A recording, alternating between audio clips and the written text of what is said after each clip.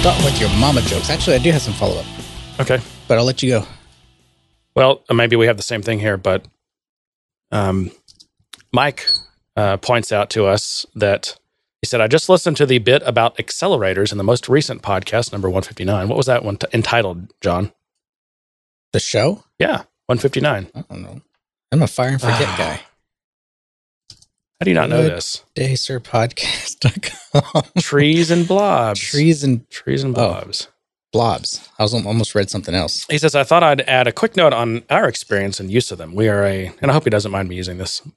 We're a small company, and I'm a solo admin dev with no prior experience with Salesforce before my current job. And I look at accelerators as a first step to give me a quick start on the various products if I don't have time to attend a course. Does it, and first of all, let's stop right here. Has the marketing and product marketing fluff gotten so bad that the only way to figure out what a Salesforce product does is basically to take a course on it? Yes. Because the website and the product marketing is so shrouded in BS speak that you can't tell what the thing actually does. No, it does. No, don't say no. Let me clarify that. It has not gotten worse. It has always been that way. Always been. I don't know. I feel like in the past, it was like, yeah, we're a CRM. We do CRM things. No, it's always been fluff. Yeah. The no software, it's software. But they're claiming no software. It's software. That's truly just marketing fluff. I'm talking about actual product features, things that does. Anyway. All right. He says the accelerator team, usually it's just one person. A team of one. Party of one. John DeSantiago, party of one. It's a me party. Yep. Where am I? The team. You're paired with rarely, if ever, does any actual config development. That reminds me of what's the UP? Do I have the UPS? Was it UPS? I'll have to find that. Oh, I do have that somewhere. Hang on. That just came up. Is it this? Come on. I just saw it. UPS Wave file name. There we go. Is it this? Can you believe that guy? UPS. No, hang on. Where's the, come on. We think you need to integrate your global supply chain, move assembly overseas, and accelerate inventory velocity. Great. Do it. Sir, we don't actually do what we propose. We just propose it. Yeah. UPS can help. Yeah. So he says they don't actually ever do any actual config or development, especially nothing in production. They won't even touch production, no deployments. They use relatively cookie cutter PowerPoints, and they customize, quote unquote, customize the deliverable to your use case by removing irrelevant slides. I bet they're using Quip for that. Quip, you think so? No, you know what? I bet you they are not. I bet you they're using PowerPoints that are stored on their hard disk and they're running like, Microsoft Office 2003. I'll do one better. They're using PowerPoints on SharePoint. Oh, God. No, that's too far. That's too far. Yeah, and he says they fill in various pieces given your scenario. So he says, typically I use them as a free, included in professional services, resource to bombard them with questions. Then once I've got an understanding of the product's capabilities, such as marketing, cloud, community, etc., I'll seek out a consulting resource to actually get in the weeds with if it's not something I have time or expertise to do myself. In many ways, it seems that accelerators are a strategy for Salesforce to lower the barrier to working with a partner, since it feels like it's free and included, but usually ends up as a gateway to passing you to a partner. Oh, it's a gateway drug. That's actually a really good description. And yes, that was the same follow-up that I wanted to do. I bounced this. With one exception, I call him Diva Mike. Diva Mike? Oh, you do? Why is that? Because only divas go by their first name. Oh, just his first name? Well, maybe. Probably because he doesn't want to be known by his last name. Divas go by one name. Fine. Yeah. What's wrong with that? No, I bounced this off of someone else, another consultant I know who has been involved with these accelerators. And this person said that I think they used a Wave accelerator, but actually in this case, Salesforce did some work. But I wonder if that was a... It's probably the Premier Support side of things, yeah, right? and See, that's where this gets confusing, because you get Premier Support and you get this accelerator option, but you also have like is it the Turk? Okay, first of all, hang on. Let me pause for a second. I think I said professional services. I think he said PS. I think he means Premier Support. He uses them as a part of Premier Support. That's what it is. It's part of Premier Support. Anyway, so they kind of have like a oh, wow, this has changed. Huh? What are you looking at? John, we cannot see your screen. Okay. Well, do you remember some time ago, we talked about Mechanical Turk, right? Probably. But now it's changed. I went to Mechanical Turk Amazon, and it's this AI thing now. Didn't it used to be like it's like manual AI? There's just very human very intelligence through an API is what this Mechanical Turk site says now. It is, but it's not AI though. Well, it is actual human. It's actual humans that just respond and do this work for you. Why are they calling it artificial? Are these artificial humans? They might be. They grew them specifically to. They're feeding them Soylent and keep them. I don't get this world we live in anymore. Everything gets rebranded as AI and it's real people. They could make a Black Mirror episode out of that. Have you watched Black Mirror? I just started it, but I'm started. So my wife did. My wife, she got recommended. She said it's like Twilight Zone on crack. And you have to. One thing you have to keep in mind is apparently Amazon bought that show a year or two ago, or season or two ago. It was originally a British show. In fact, it may still be a British show. But it was definitely, produced somewhere in the UK. But us Americans made it better, as we do. And I don't think it was. I was going to say BBC. I don't think it was BBC. It's one of the British production companies or channels, whatever. They go by. Their channels are national. And they say like Channel 2 or Channel 4, whatever it is. Like everyone in the whole country knows what that means. Whereas in America, like you go one town over and it's a different system altogether. No, our equivalent would be like Fox or ABC. You'd have to say it, or I guess you could say KDFW. People know the call sign for your local Fox station. But anyway, no. Originally, it was British, so produced by this British company. So I'm on season 2 now. Of course, this is how this is a tell. You can totally tell it's a British show when they consider a season to be 3, maybe 4 episodes. That's a season. Yeah. I don't know who the Brits think they're pulling a fast one on us. We're not that dumb. There'll always be. That's not a season. England, that does not count as a season. England shall be free. No. Anyway, we shouldn't have had those beers at lunch. Changes the show. Mechanical Turk is now an AI. What was I saying? Anyway, I think that after Amazon bought them, I'm guessing it changed the show a little bit. I'm not sure. No, it's not. I keep saying Amazon. I think it was Netflix that bought them. I was going to say Netflix because it's on Netflix. Either that or Amazon let Netflix have it, which I don't see them doing. But no, I could totally see them making a show about Mechanical Turk because the show is all about how kind of these slightly futuristic ways in which technology is just going to like kind of almost like destroy humanity, just turn us into a horrible, horrible, horrible beings. Anyway. So along those lines, someone said that what I was describing as building this kind of pre-built, what I was calling accelerator, was actually a lightning bolt. Bolt, that's it. I've heard of this. Yes, that's another service I have. Maybe that's the one where they actually do stuff for you. They actually do stuff. Unlike the UPS consultants. they actually do the things they recommend. No, so maybe I'm building a bolt. What happens when? No, I'm sorry. Bolt is the community thing. Yeah, that's what I thought. I was going to say. It probably used to be something else, and they've rebranded it. Now it's a different thing. Now, how many different? Well, maybe I'm building an Einstein, but now Einstein is passé. So now I'm building a my bolt. I don't know. It's mine. How many different like weather phenomena can they possibly use? You have to avoid the destructive ones that kill people. I mean, lightning bolts kill people. Shouldn't they? No, why are they? How could they possibly be so politically incorrect and insensitive about this, John? People die from lightning bolts. Lightning is fast. How does Salesforce think of the family members of deceased people who have been struck down by lightning bolts? How do you think they feel about it? I mean, you wouldn't call something a tornado, would you, or a hurricane? This is a sign that we have no content today. Exactly. So we're stretching every little topic we can out. Anyway, and we had 2 beers at lunch. All right. So, what was your follow up? So anyway, thanks for the follow up, Mike. Well, that was it. In the end, that I was going to say that it sounds like what I was building is lightning bolt, but I thought lightning bolt was a community thing. Mine's not a community thing. It's just again, it was called an accelerator to me, but it's a different type of accelerator. Who knows? I've been working with the Lightning Design System again for some things, and I discovered something new. There's an Einstein card now. Can you believe it? Card? Yes. What does that mean? It means it has a little header with a bunch of clouds and a little Einstein character on it. like a UI card? Yes. Okay. Well, It's yeah, weird. you can embed Einstein in all of your apps. So now, just by including a card. and that's exactly my point. I'm just gonna everything I put on the screen that I custom build, it's gonna have the Einstein header on it. You can raise your rates by 50% if you do that. It's Einstein. Smart. I mean, Salesforce raised their rates by they literally raised their rates by putting the name Einstein in front of all their additions, right? Yeah. You remember that? Up 25%. By the way, if it wasn't true, I couldn't make this up.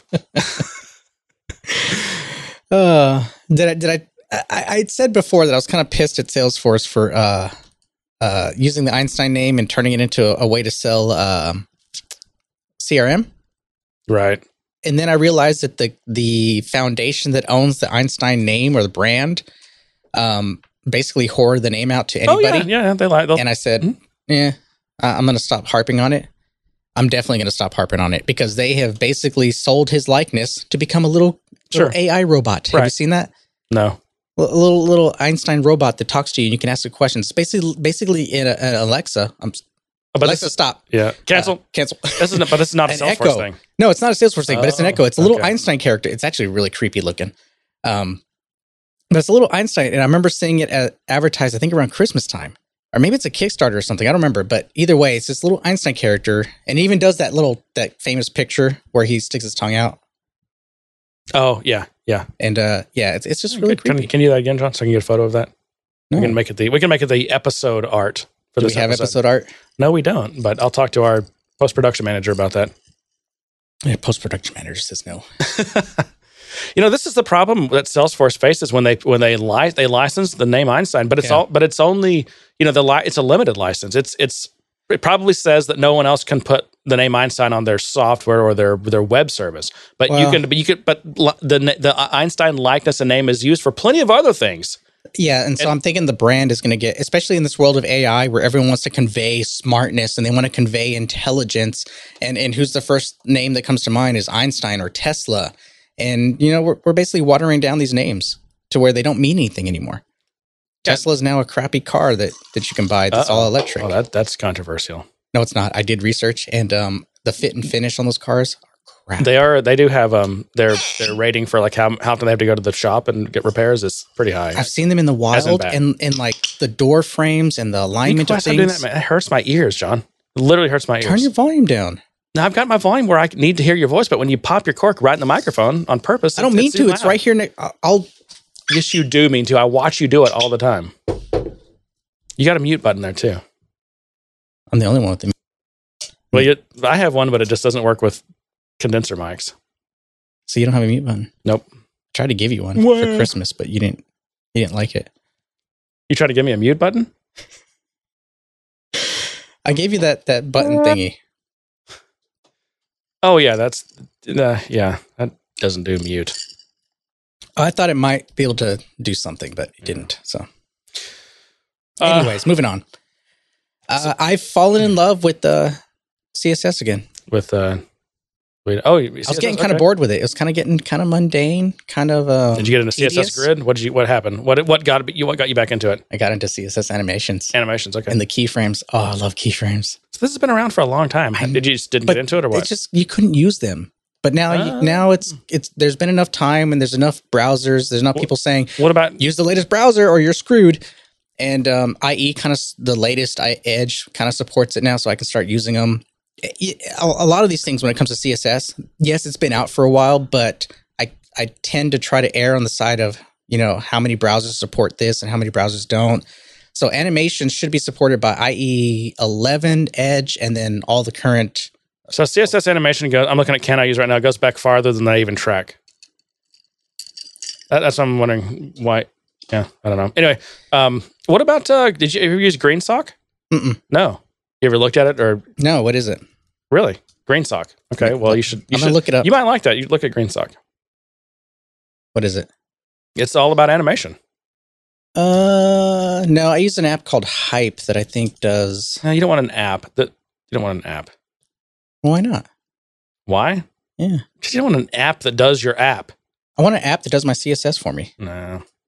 So I can just draw it and make it look pretty. Anyway. No, but anyways, I mean, I Honestly, I just really didn't have enough reason to use the animations, and I got an opportunity to kind of use them a little bit more this time, and I really do enjoy using them when I do use them. I animate all the things, right, John? Well, see, that's the thing. It takes balance, and you could go crazy and start animating the crap out of everything. But the problem is you end up ruining the user experience. You end up using the pop and the snap of your application because now everything's waiting for an animation to finish. How about that? What was the kind of the rainbow gradient animated GIF that was like, it was a horizontal rule, but it was like the rainbow and it just like constantly. Yeah. It's like So well, I'll go back to you one can of animate your under construction icons, John. Have I talked about I've talked about GraphX before. GraphX. I don't know. GraphX. I'm not sure you have. I have. That was the name that. Your thing you built. Yeah. Yeah. I remember my really cool Access database that we called GraphX. Wow, and it was GRAFX graphics. Your really cool Access database. That you call it? That's quite a juxtaposition. Of and this wasn't like claims there. It wasn't like me sitting at home building this application that I thought was cool. This was me building it for a company. It's got to be a title. Really cool Access database. Those were the days. Those were the days when I could do anything. We even built when a certain person logged in, we built the translator that would change the text of everything into some garbly goop. I'm still running across Access database today. A client that's got they run a considerable organization on Access and FileMaker Pro. And there's also one of their main apps that kind of runs the organization runs on a DBase, one of the XBase variants. So that's always fun. Remember like the good old Goldmine and Act migrations before they were SQL Server? Good old. Those still happen. What are you talking about, good old days? Oh, I won't touch those anymore. Screw that. You're missing out. Remember that Act Converter that's good money. app that we used to use but we bought and then because Act did some weird stuff. I mean, I think Act intentionally obfuscated their data because it was a DBase database, but like a lot of their certain data types like date times, things like that, they had their own basically encoding of some sort, or the way that it was serialized was custom, and so you couldn't, I don't know, unless some company figured out how to like decode those, and they wrote that little tool that would do that for you. Yeah, I remember that tool, and I also used another tool that I used for kind of parsing out emails. I forgot which application I use it for, but there's some vendors out there, and they're kind of old school vendors, and they deal with this kind of really obscure stuff, and I'll just be like, "Is that?" Yeah, that would take me a couple of days to figure out, and you're offering me for like 2 hours of my rate. Yes, I'm buying, and I'll deal with your format. Right. I mean, it's not like I'm cheating anything. It's just that I've got this data out, and it's in a format that I can deal with, and I deal with it. So it kind of saves both of us time and money. Do these things fall into your category of because these guys? I have this theory that these guys that make these tools that for all this old Act stuff, COBOL stuff, whatever, like they're making a ton of money. Does this fall into your category? What is it? It's selling your soul to be wealthy or whatever that you were talking about because they built something real. Well, okay. I'm gonna remember that. Next time you claim someone sold their soul, I'm gonna remember that claim. Because if they built something real, then apparently that's a defense to that particular I'm not against making money. I'm just saying that certain people give up their ethics to make money. I mean, they could have just published just published a web page that said, "Oh, this is how you. That's the stupid date time. Just flip this bit, and you can get the value, and then you can decode an Access database at that point, or not an Access Act. Sorry, Act. Well, maybe that's it. Maybe my iterative logic site is too free, and I should charge money for it. Yeah, I'm sure that's your key to wealth right there. Anyways, pop in the stack. So the reason I brought that up was because you can go overboard with animations, and I try to use them really sparingly. You can't have enough animations on a web page, John. It's proven fact. It's a science. It's like those web 1.0 days where you had the marquee counter that showed how many people visited, and you had the scrolling text and the GIFs. Yeah, GIFs everywhere. The GIFs. Yes, all the GIFs. Anyways, I found a reason to use them in a good way. One of the really nice ways that I found was, I wanted to show there's kind of a wizard format, and I wanted to show that the question was coming in, and it seemed weird, jarring to have it just kind of flash on the screen. The next question. Like sound effect? No. I started out with a kind of sliding animation, but because the width can grow so much on the screen, you could have like a really tiny screen, a phone, or you could have a really big screen, an IMAX screen, 5K. Yeah. And the animation, because of the animation routine, and it would scroll, and now you have to wait. Now you're waiting. You click a button and you wait for the animation, and you're waiting. So I ended up going with like a fade in technique for that, so it actually fade in. So to accomplish my goal of being able to kind of give a visual indicator that you're on the next question, because as you select answers, it switches to the next question automatically. And my problem was, okay, if you're not clicking next, because there was a next indicator or next button, my fear was that people would click an answer and then click next, thinking they had to click next. So I ended up just trying to simplifying the navigation to where every time you clicked an answer, it would move to the next one. But I still wanted a visual indicator that something happened. Yeah, because if it flashes so fast, you might not even see that the question changed, right? Yeah. And then I came across the other problem, which is, okay, that's fine, but now there's no indication that you did something. For someone new to this interface, if you click and for some reason the system's taking a while, either because they're on a slow internet connection or Salesforce is slow because this was built on Visualforce, it looks like nothing happened. And so you probably end up start clicking and clicking and clicking again. And so, okay, I was like, okay, well, now I want a progress indicator, some kind of like, loading indicator or something that says I'm working. But my original implementation was you click on it and you get the indicator. And so every time you're seeing this kind of indicator pop up, and it's really annoying. Every time I click a question, I see this indicator pop up. So what I did to solve that is I put a delayed animation on it to where it fades in the loading indicator. And so what that did is that bought me time. When you click on the answer, it doesn't show up because it's still fading in. And by the time, if the system responds fast enough, then you don't see it because it switches the screen and now you're fading in the next question. So I found what I felt was good uses of the animation versus just kind of animating for the sake of animating. Yeah. Well, I think I speak for the entire Good Day Sir Army when I say we expect animated GIFs of your animations. Yeah. I want you to make some animated GIFs of your animations so we can see them. Okay. Visuals. We need visuals. It's hard. It's hard to understand what you're talking about. Oh, I tried. Anyway. All right. Well, that's cool. Yeah. Animations. Use them sparingly. I have a question. But sometimes they're useful. I remember when, what was it? 37 Signals guys that made the yellow fade became so popular. That was like one of the kind of original web app animations. Just an indication that like something new showed up, like in your case, like something switched out or something was disappearing. Like they'd do a yellow fade and then fade it out or whatever. Anyway. I find those kind of animations useful. Like I guess what Salesforce calls them, and I guess is that what the industry? A toast? Something comes up, it shows you, and toast is at the top, away. Right? Yeah. Well, nowadays I see toasts. They fly down from the top and then they like fly back up and they're done. They don't. I guess they could fade out. I don't know. Also, what a candy bar is? I think candy bars are like they're different. They're shaped more rectangular and they come up from the bottom. These are weird. But who decided that? Who decided that toast is from the top and candy bars from the bottom? I don't know. Well, toasts pop up, but candy bars. Maybe I got it backwards. No, a toast is definitely on the top. A toast is on the top? I've never heard the term candy bar, so that's a new one to me. Great point. A toast does not come in from the top. Toast pops up. It does.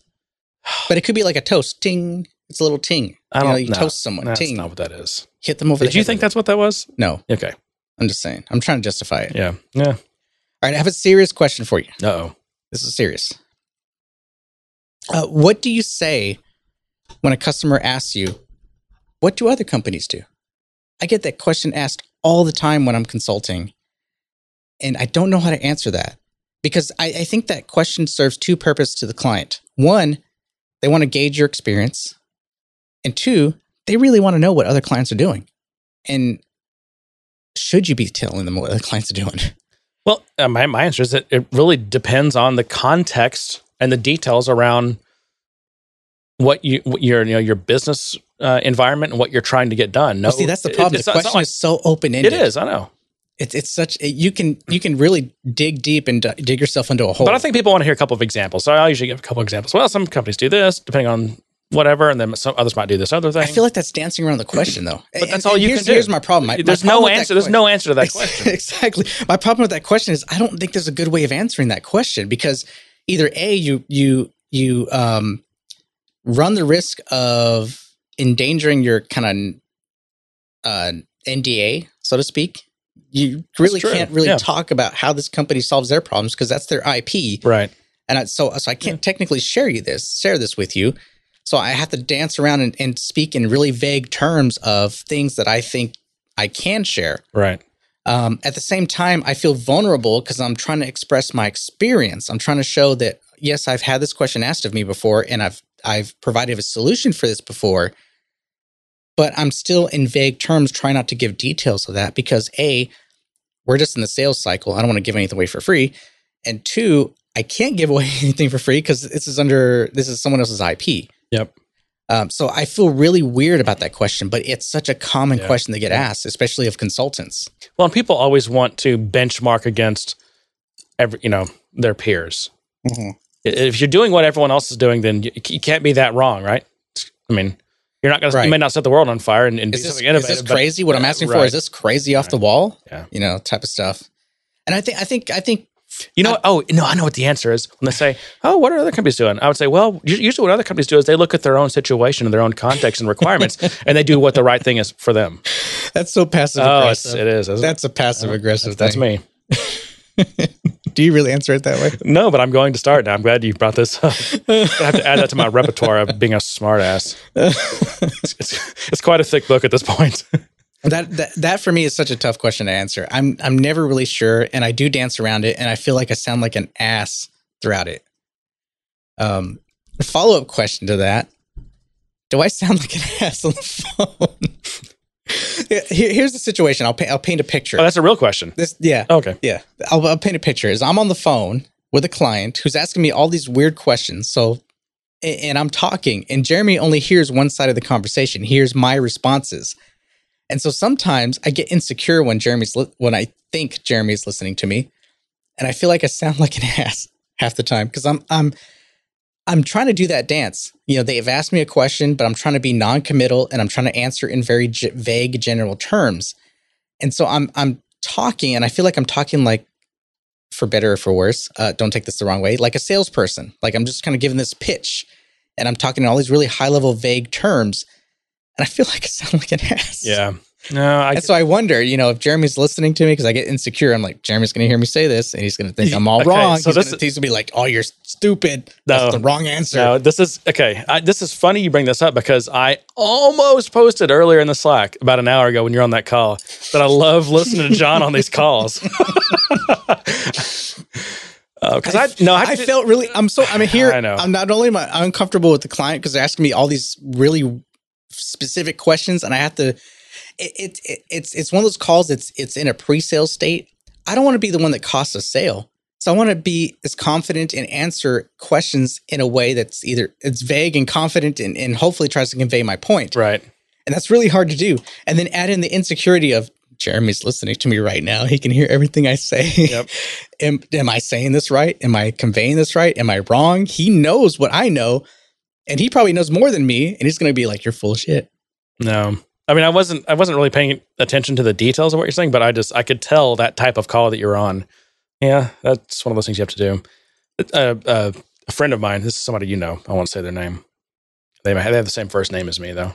The name's Jeremy. I guess I can say that. Okay, I know. But he's got this theory that regardless of someone's actual skills or capabilities or value they add, it's the most confident people that do the best. That are the most successful. Regardless of actual capability, it's confident, and I think his theory is really it's the obliviously confident people that become extraordinarily wealthy. And I think there's some truth. Are you saying I've seen this? Confident? No, I'm just saying I've seen this phenomenon, happen. I see it. Not in all cases. I mean, I'm not saying that all wealthy people are morons.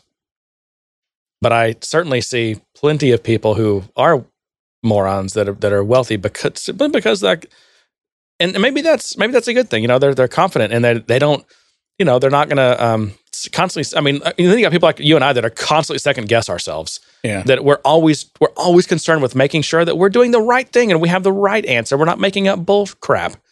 But unfortunately, that hamstrings us financially and success wise. The I'm world poor because I'm honest. Yes, that title right there.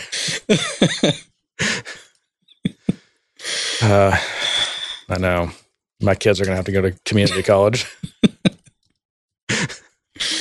Anyway, all right. Well, I got a topic here. All right. Let's say you're doing, and this is something that we've kind of talked about, but I want to drill down here on. Let's say you're doing an integration, and it's critical that you're getting changes that happen in Salesforce as real time as possible out of Salesforce into, wherever they're going to other systems. Mm-hmm. So you got a few options, right? There's good old outbound. Well, you've got let's back up to the beginning. You've got what do they call it? The polling API, or no, the replication API, which is just like it's in the SOAP API, but you can call it get updated or whatever, and it gives you basically a list of all these things that have changed since you called it last. You actually have to give it a timestamp, right? And it just basically, I think it does like a last modified query. Yeah. Right. So there's that. Then you got things that are more proactive, like outbound messaging. That was that the first one that was totally like, proactive kind of? Yeah, it was. So, outbound messaging, I mean, it'll basically fire you a SOAP call. So that's one aspect of it. It was the closest thing we got to near real time. Yeah. It's a SOAP call, and you have to implement its WSDL. Mm-hmm. So for better or worse, just something to keep in mind. But also... And there's a time limit associated. You had to respond within 3 seconds, 2 seconds. Oh, in order for it to be considered acknowledged? Yeah, so you weren't really intended to respond to receive the notification and process. You were intended to say, "Hey, I got this message. I'm going to go do my thing. Here you go. I've got it." Right. So you would need to do the actual processing in another thread or whatever. Perhaps, yeah. Just return. It's like kind of like in apps with UIs, don't do expensive stuff on the UI thread. Mm-hmm. Do that on a separate thread.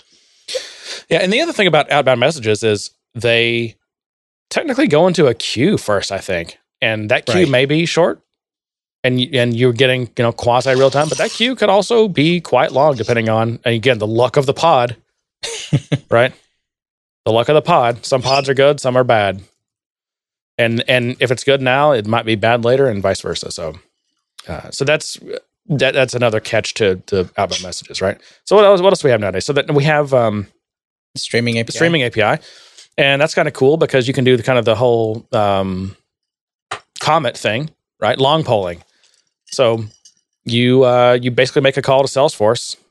So the client, it's interesting. Instead of the server calling the client saying, "Hey, something just changed," instead the client calls Salesforce and says, "Hey, I want to know if something happens to these certain sets of things, but I'm just gonna don't hang up on me, but just set the phone down." Yeah, exactly. And when something happens, just pick it up and say something to me, right? That's long polling, essentially. And that's something I don't have much experience with, but I think you explained it to me earlier.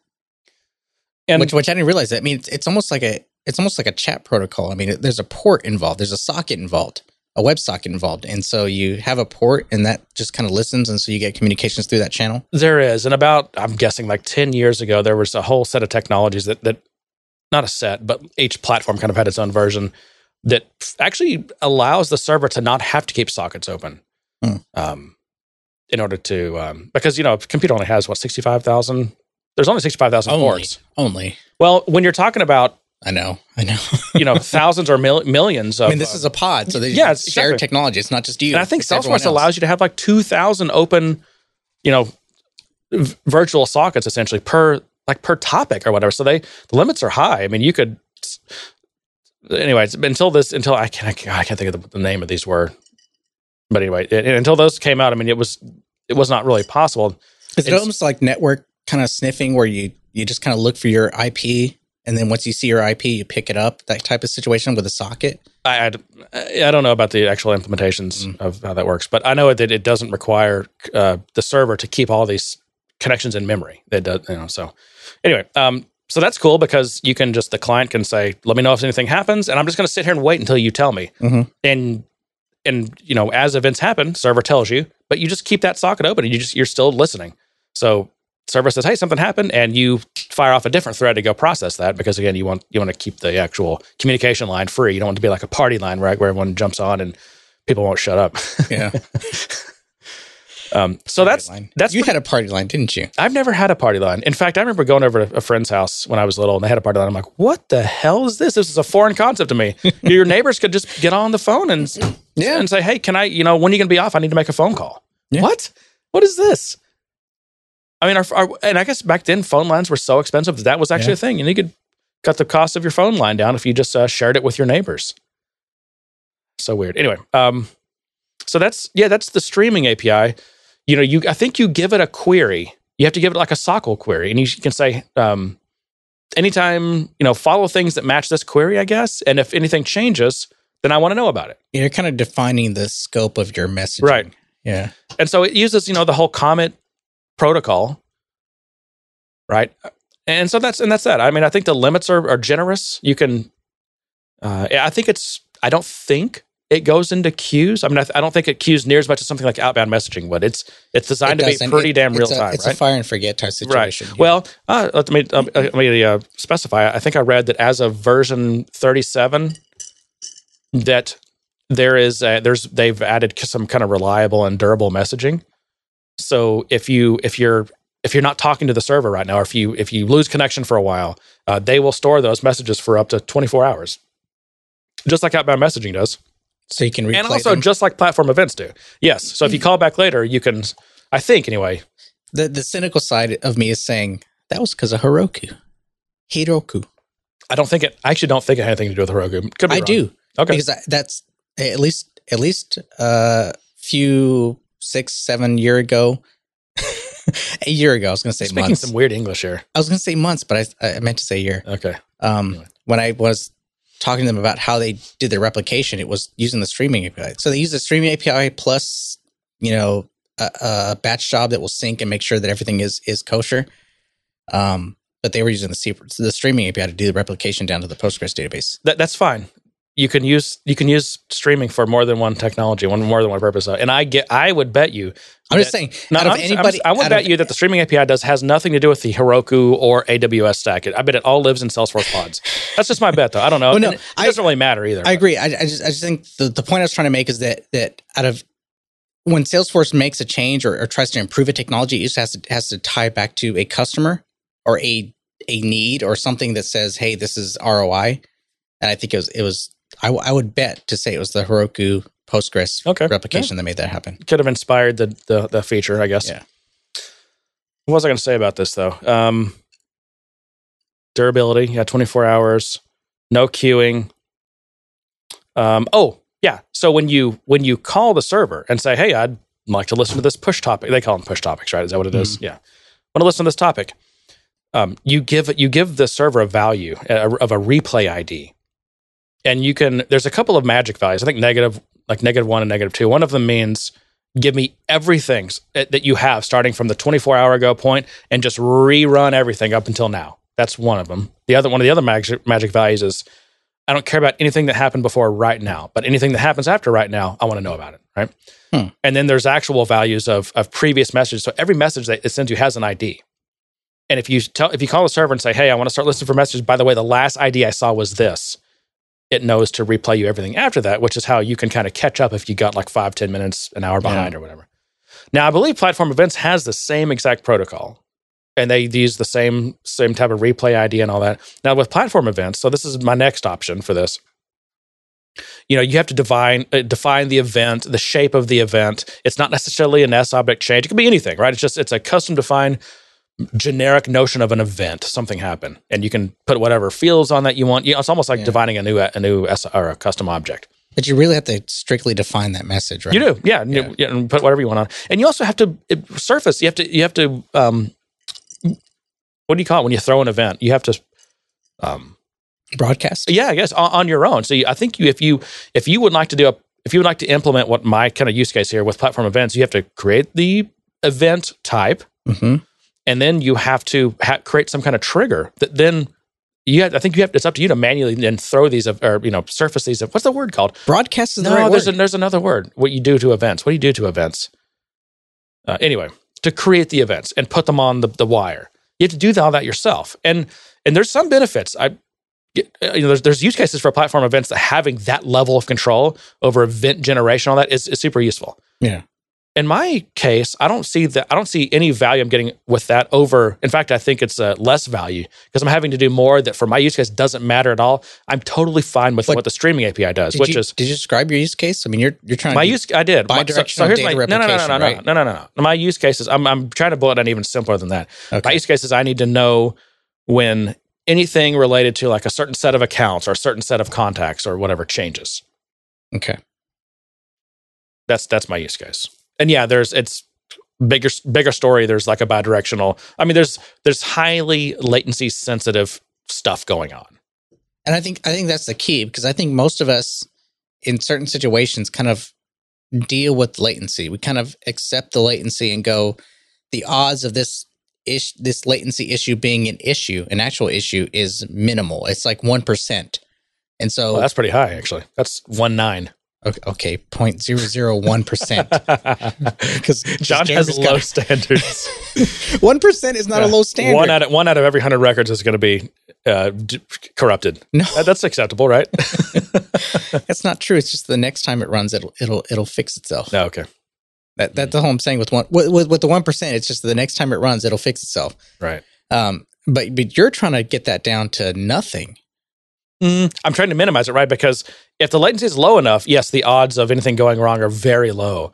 But explain the latency that you're talking about, because when you contacted me and talked about the different scenarios, we talked about a lot of different things. We talked about users, on a screen trying to save a record, and the integration is trying to save a record, because this is bidirectional. We talked about users were of that other system where that interaction is happening and it inserts in the database, and then who takes priority and all those kind of things. I mean, we're talking about something that could be extremely transactional. And it gets into contention, right? And there's no transactions here. That's the thing. I mean, there's no distributed transaction. We have no distributed two-phase commit. We're trying to avoid, right? That's the thing. Right. We're trying to avoid having to do something like distributed transactions, and by reducing latency to the point that the odds of us having some kind of concurrency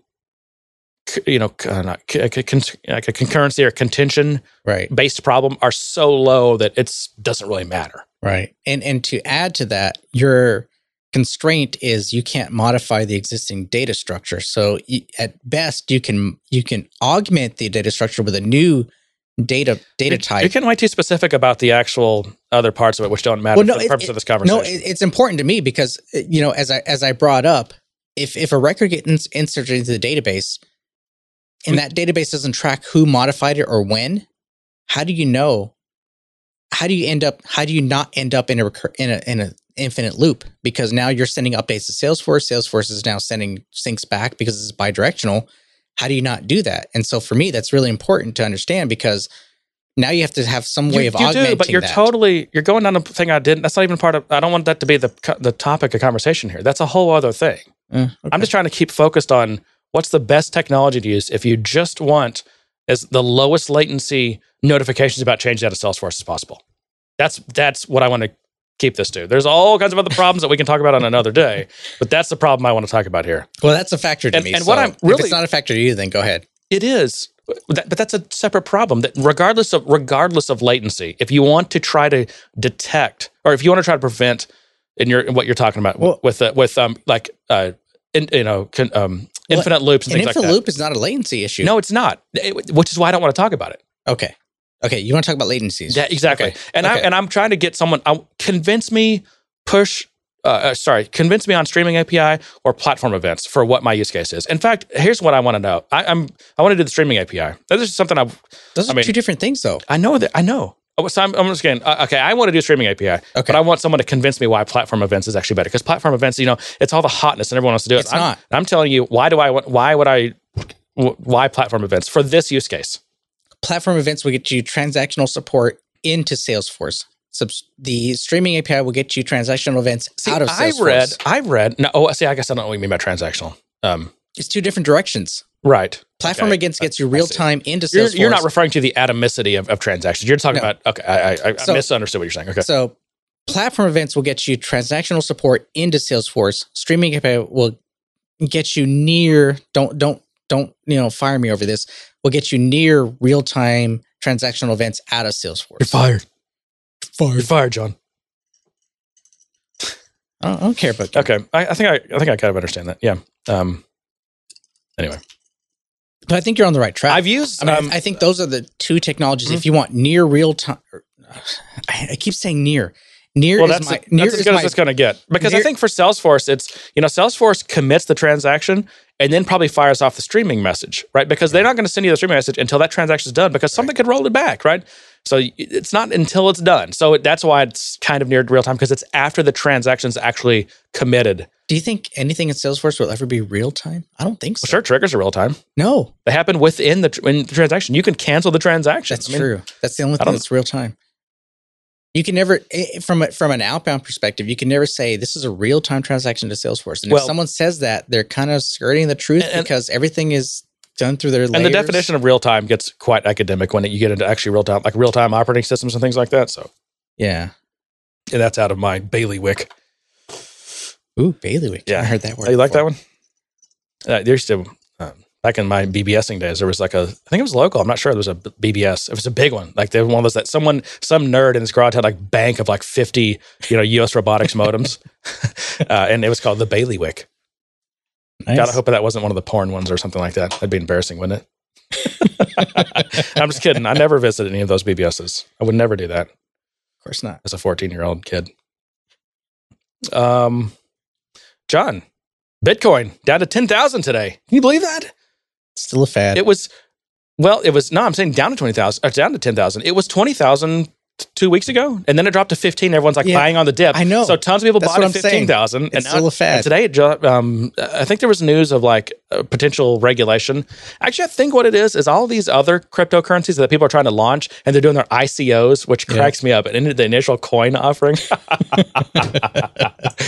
That is hilarious. I think just the news of those is I think the perception is that's raising visibility amongst the regulators, and the Fed, who's like, hey, we don't want you doing this.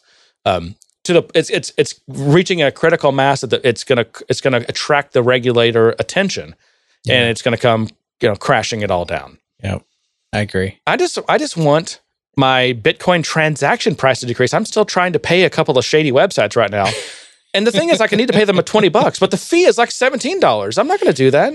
It's almost 100% markup. Is it wrong to say that there are a few websites that I'm like, do you accept Bitcoin? Because if not, I can't do this. This is a judgment-free zone, John. Sorry. My wife is the accountant. I can't do this. Yeah. She reviews all the transactions. Well, especially around tax time. And it's tax time. Yeah, it is. So she'll be combing my credit card records. Speaking of tax time, finished all my like business tax stuff.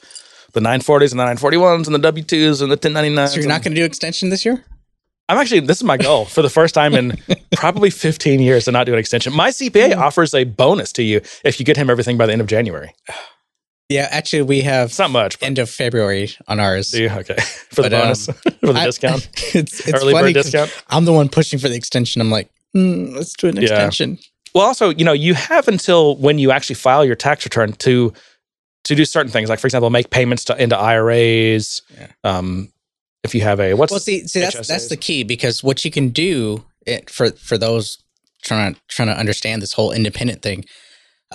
What you can do to kind of limit your tax liability is obviously get an SEP, which allows you to put more into your kind of your self-employed 401k plan. Yeah. Mm-hmm.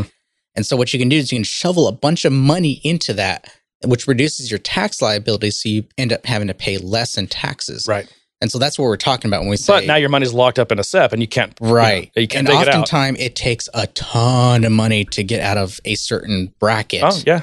And so, to be able to do that, what you can do is you can apply for an extension, and you could take some of the money that you made this year to pay for last year. That's a crappy cycle, tax liability. Right? And now next year you're doing the same thing. You're trying to reduce your tax liability. So you're in this endless cycle of trying to reduce your tax liability. Yep, I know. I always say there's well, never mind. I'm not going to say it because it's going to get controversial. Okay. Well, let's not do that. Well, I also saw today that Apple is planning on contributing $350 billion to the U.S. economy over the next 5 years. Tim Cook says, we believe deeply in the power of American ingenuity, and we are focusing our investments in areas where we can have a direct impact on job creation and job preparedness. Awesome. We have a deep sense of responsibility to give back to our community and the people who make our success possible. So they're doing all these new investments. Incredible. In fact, we just talked a couple weeks ago about this former chip manufacturing facility up in Sherman that they just bought, or they didn't buy. Sorry, they're essentially Funding. They're bankrolling the company that is going to move in there and make some chip for the was the W1 chip or one of these, I can't remember, something for, I don't know. It was the face recognition. Was it? That's right. Yeah. The infrared, dot printer. the dot streamer, or whatever it was called. The face dot printer. What was it? Dot projector. Is that what it was? Yeah. Anyway, what else? So spending, they say they're going to spend a lot with domestic companies for just various supply and manufacturing. Also, this is interesting. So, this new tax bill that we've passed that reduces corporate tax rates. So all these companies that have been keeping massive amounts of cash overseas, Apple being one of the poster children for that. So they're bringing back, I think, $250 billion in cash, and their tax bill on that is going to be $40 billion. So they're going to pay. That's part of their what he's talking about with the contribution. They're literally just $40 billion check, to the American people. Unless they give bonuses, and they can reduce that. Well, that's next, because literally just in came up on my watch. Apple will be giving $2,500 bonuses to all employees. Yeah, see, people don't. They hear these headlines and they think, "Oh, this company is great. They're giving bonuses. That's awesome. This new tax law gives them the allowance to give them bonuses." It's just them playing the game. They're playing the game. But it's Tim reducing Cook tax liability just like us. Well, yeah, but the thing is, when you're reducing your tax liability by paying future John, right? Apple doesn't. They're not paying their future Apple. They're investing in their employees. They're reducing the chances that those employees are going to go somewhere else. That's true. They're investing in their company, right? But that money is leaving the entity of Apple. But still, if I had to leave money, I'd rather it go to my people than agree. to the government. Yep, I totally agree. But you don't have the human resources view of people, and apparently Apple doesn't either. Maybe they do. Who knows? Did you just call people resources? I think so, something like that. Also, hypocrite. Oh, you know how I feel. People are not resources. 20,000 new jobs over the next 5 years. Clip ready. That's awesome. It wasn't really ready. 20,000 new jobs, John, next 5 years, and yet another new Apple campus. What do you think it'll? Another one? Yeah, I know. Wonder where it would go. I would guess Austin, but no. I don't know. Maybe. Anyway. We also have details about some more details about the Google Salesforce partnership. Do you remember that they announced? I think that was at Dreamforce, right? Do you see this? Yeah. Do you have this on your list? I did. I took a couple of points from it. One is that the Google Analytics 360 users can now import data from Salesforce. And I've never used Google Analytics 360. It almost sounds like a Microsoft product. I guess that's 365. It's 5 off. It's kind of close. Awfully close there. A little close for comfort, huh? What's a circle? I guess so. Microsoft just goes the extra 5 mile. I guess is that their kind of user friendly, what do you call it? BI kind of analytics type of thing, kind of like Wave is. Yeah. Which is weird. So now we're making it easier for people to use probably the much cheaper Google Analytics product versus the expensive Salesforce Wave product. We're just commoditizing data. Yeah, I guess so. Your data is now a product. And then they also added a connector, a BigQuery connector to your Salesforce data. So BigQuery is their, I guess it's also a type of, it's a data warehouse, right? Mm-hmm. So I don't know what the difference is between BigQuery and Google Analytics 360. I'm guessing BigQuery is more traditional BI. You need to kind of know, you need to be good with data, know how to structure queries and things like that. Whereas Google Analytics 360, that sounds like a more consumer-y, like I'm a business guy kind of product. Yeah. Anyway, what did you have on that topic? Pretty much that. I mean, my thoughts are that just we're going to continue to commoditize data. So all your data that comes from all your IoT devices. Yeah. Which we're not calling IoT anymore. We're calling AI devices, by the way. What? Yes. No. AI devices? Yes. No. Yes. God. You don't follow CES, so you don't know. I'm surprised they just didn't go ahead and jump and call them blockchain devices. They're working on it. That's next year. Next year CES, it'll be blockchain devices. But No, no, CES, no. every- Dreamforce. It'll be Dreamforce. Salesforce will lead the pack on this one. And no, they won't. When it comes to consumer electronics, devices that sit in your home, devices that are monitoring your home, devices that are watching you in your home, listening to you in your home at all times, that's what CES is about. Mm. And in fact, I said last time that I was going to do a video, but I kind of got discouraged when I was watching all the CES stuff. A lot of it was kind of fluff. A lot of it was kind of technology that could come and go. The stuff that concerned me was all the AI push, the CES, the stuff that was always listening, the stuff that was always on type stuff. like half the stuff in your house, your doorbells, your Echoes, your phone. They bill it as this kind of convenience device. Oh, you can do this, and it just listens. And you just say this, and you say this word, you say this keyword, and your phone responds. Or it's always looking. There's a camera, and it's always looking at your fridge, and it can order stuff automatically for you. All this kind of stuff. It sounds really great. It sounds like this really great convenience. I don't have to worry about that anymore. But the truth is, it's always monitoring. It's always listening, and everything you say and do is being recorded. Yeah. And I don't worry as much about, like the Amazons and the Apples of the world, although I do, but not as much as these smaller companies. The little IP camera companies and the doorbell things and all that's what I worry about more. Yeah. And because then you get the Salesforces of the world that are salivating and making who knows what kind of deals to get access to this data because they're going to incorporate it into their journey. They're going to have you on it, and they want to know where you're at on their journey. And that's not a lie. And funny enough, I and the think one of super recent cookies and the announcements tracking cookies was a partnership with Amazon Ads. I didn't read the topic, so I didn't want to get into it, but I did see a headline about Salesforce partnering with Google to kind of streamline the Google Ads process. Yeah, I mean, Salesforce with their marketing, all their marketing products, I mean, they're trying to give marketers what they want. And what do marketers want? They want everything. They want everything. They want every little detail about you they can. As long as nothing illegal happens that can be tracked back to them, they want it all. They want everything about you. They will walk that edge of illegal. Yep. And they'll somehow, there's some shell company or because of a vendor, it wasn't them or whatever. There's always ways to get out of these things. Remember, Jeremy, we're all heading to creepy. I know. Yeah, our friend Daddy Benioff, he made that very clear to us. He did. I mean, we're all heading to creepy. We all know that. We all know it. We know it. And he said that was years ago. He said that, John. When was that? That was 3 years ago. I will say this: he is a soothsayer. You think so?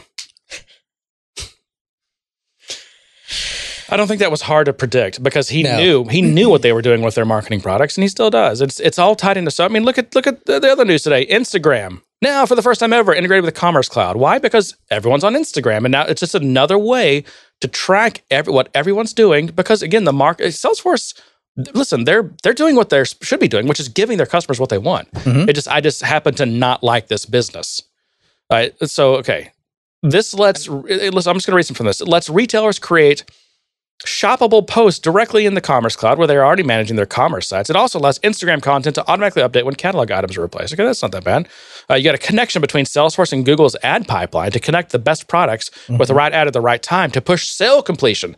That means that that's what they're talking about. Based on exactly what you're doing, where you've been, what Amazon has listened to you say, because every time I have a conversation in my house with my wife about something, I can turn on my computer and go to the browse, you do some Google searches, and I start seeing ads for what we just talked about. Which happens. It happens all the time now. And I don't know if it's the Echo thing, or if it's my phone, or if it's my doorbell, or my stupid light bulbs. History. My light bulbs, they change colors. Oh, isn't that cute? Oh, let's have a party. My kids want me to put it in dance mode so they can dance. I'm like, this is, they're spying on us. And this is just another way. Let's see. You got Salesforce Live Message, which is now available in Commerce Cloud. I guess I don't know if that's part of this or not.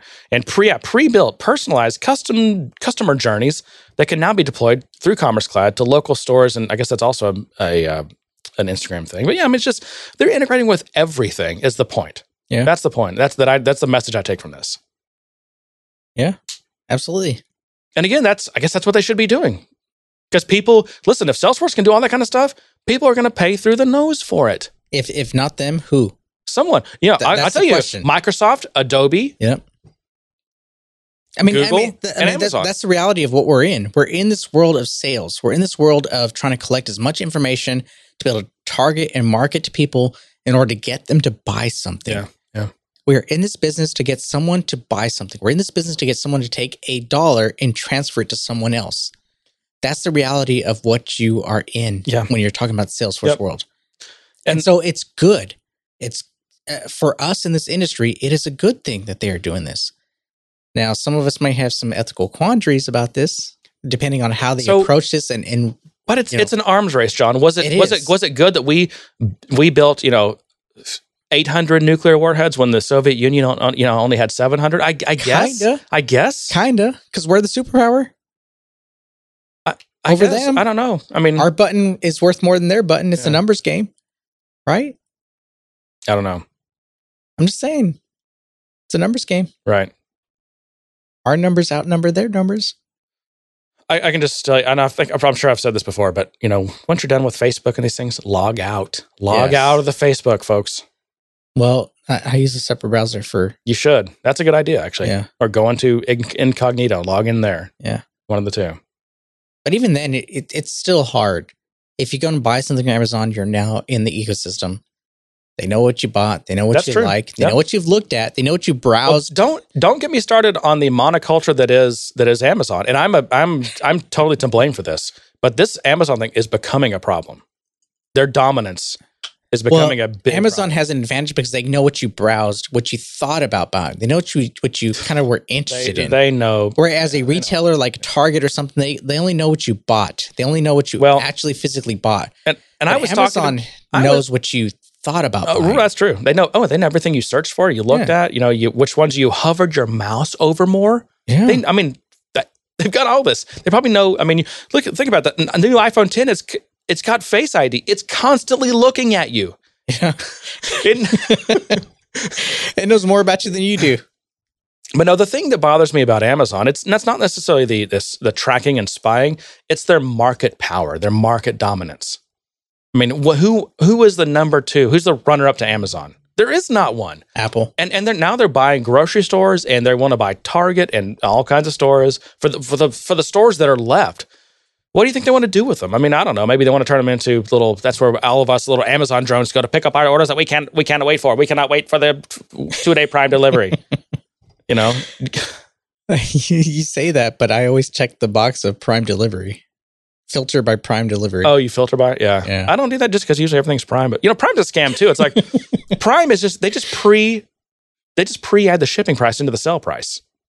I mean, half the stuff on Prime, it's actually not a good deal. You're not getting free shipping. You're paying for it just for the price of the item. I've gone to websites directly of a product, and it's cheaper than Amazon. Right. Or you look at the seller that's selling on Amazon that's not Prime, and it's exactly reduced by the amount of it. They're selling it. They're selling it for a reduced amount, but it's exactly the shipping price. When you add the amount they're selling it for plus the shipping price, that's exactly equal to the Prime price. There's not a good deal. The community. Before you buy something on Amazon, check the actual manufacturer's website. You might find it's either the same price or less. Yeah.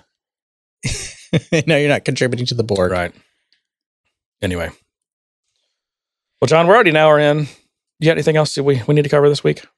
This is more tips. Oh, we have tips. Okay. I have a tip. All right. Eliminate. Oh, you know what? Let's not forget. We need to talk about, just so people can plan travel now, the day after Trailhead DX. Yes. Let's talk about DX. Okay. So we can say we're planning, but I'm not sure who's planning. I thought we were planning, but I think someone else is planning. No, we haven't planned shit. That's why. Well, I thought we were going to start planning, but apparently someone else has already started planning. So I'm not sure whose hands or who's responsible for this. But either way, on March 29th, I think is the date. That's the Friday, right? Friday. The day after Trailhead DX is over. So Trailhead officially starts on a Wednesday and goes through Thursday, but there's a Monday, Tuesday boot camp training session that you can go to, which costs extra money. But the official conference starts on on Wednesday and Thursday. It starts on Wednesday. And what we're planning is a Friday kind of alt conference. Well, I say we, but we as members of the community, not just us. And so we're planning to meet up and we're trying to shape this. We're trying to figure out how this is going to look, how this is going to feel. And you have to be patient with us. Yeah, it's basically it's been described as like a big user group of user groups. Yeah. Type of thing. So we're going to figure that out. We're going to keep talking about it. We're going to keep. But go ahead. But when you book your travel, extend your hotel and your flight so that you can go to this thing on Friday. Yeah. And so you need to basically, don't fly home before Saturday. Basically. Well, to be specific, Jeremy and I are going to stay through Friday. You don't have to. Yeah. I mean, our travel plans don't matter. I mean, okay. Specifics of that. I'm just saying. That's true. Saturday is Jeremy and John date. We're going to do some things. I don't have the heart to tell him yet that that's not true. It's not happening anyway.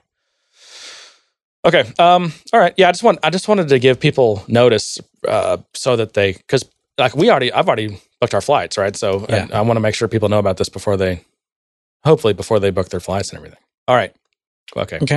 And obviously as we get announceable details, you'll see it on probably on Slack, and I don't know if they're going to prop up a website for this, but we'll let everyone on future episodes in case this is the only way you're finding out about this. All right. What was your tip, John? Your tips.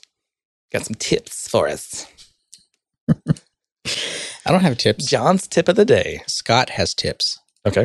So Scott has this page. Is this Scott Wells? Scott Wells. Okay. I just call him Scott. He's a diva. That's true.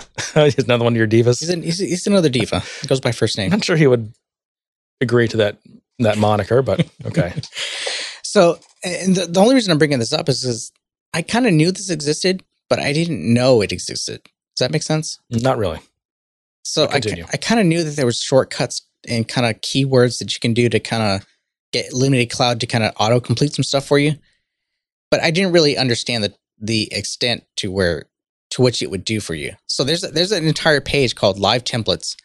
I'll put it in the show notes for you guys. So if you're using Illuminati Cloud or you thought about losing Illuminati Cloud and you're trying to understand why I should use Illuminati Cloud or some kind of IDE over some kind of text editor, it's because it can make your life a little bit easier. It can increase your productivity. You can also customize live templates. This is an IntelliJ thing, but well, yeah. So which one is? What do you think? Give us a couple of examples. Your favorite ones.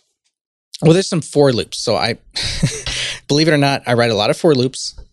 I don't know why. I just do. Well, probably because we don't have any kind of functional APIs in Apex, so we still have to write for loops everywhere. Maybe that could be it. Either way, I write a lot of for loops. Yep. So there's a lot of syntactical kind of keywords that you can put into. One of the most notable that I didn't know existed, which prompted me to kind of talk about this, was the select all feature. I didn't know this existed, but you can do for SOQL queries, right? For SOQL queries, you can do SEL, SEL, asterisk, and you can get the entire object. Yeah, no space though, SEL space, and then I think it's you tab, or no, you tab, and then you have to enter it'll move you right to the from statement, and you type in the table, the object, right, or whatever Salesforce calls it, right. And you tab out of that or hit enter, and it will expand that asterisk to be every field name. Right. Yeah. And there are very few cases where I do that, but sometimes I need it. Sometimes, for example, if I need, like I said, I'm going to fill out a spreadsheet template for people to put data in or whatever, I can just go to that, do the SEL asterisk, and it gives me every column name. So I'll copy and paste and you can do in what is it in Excel or whatever, like paste. What is it? Paste. Oh crap! You can paste it in, then you can do split fields or whatever. I can't remember what the command is in Excel, but it'll see all the commas in there, right? And it'll convert those into and make them all cells, so that you've got now a nice spreadsheet template with a column for every field. Yeah. So there are different uses for that. Yeah. So in terms of productivity, I mean, it kind of reminded me that existed, and to go back and look and see what those are, so that I can try to use them, because I haven't really used them much currently, kind of been hand typing things. But and there's also things like like if you type PSFV tab, for example, it'll type out for you public static final void or whatever. I mean, there's like all these different little live templates that shortcut. And in a language as verbose as Apex, it kind of helps. I mean, even with Java's gotten better, but still there's all kinds of little things like that you can do too. And they say that if you're writing Java, you're doing it wrong because your IDE should be writing it for you. Really? Because I have a follow-up question. Well, in Apex, you're not going to see that as much. This is because the tooling's not there yet. This is a Trojan topic. No. You know why this is a Trojan topic? Because that's technically a snippet. Okay. And Jeremy said I couldn't write snippets because that's IP. You can write them all you want. Just, you may not own them. You may think you do, but maybe you don't. Anyway. All right, John. That's all I got. I just wanted to take a dig at you. Yeah, I wanted to use that sniper topic to kind of take a dig at you. Okay. All right. Well, and to that, I say, good day, sir. You get nothing. You lose. Good day, sir.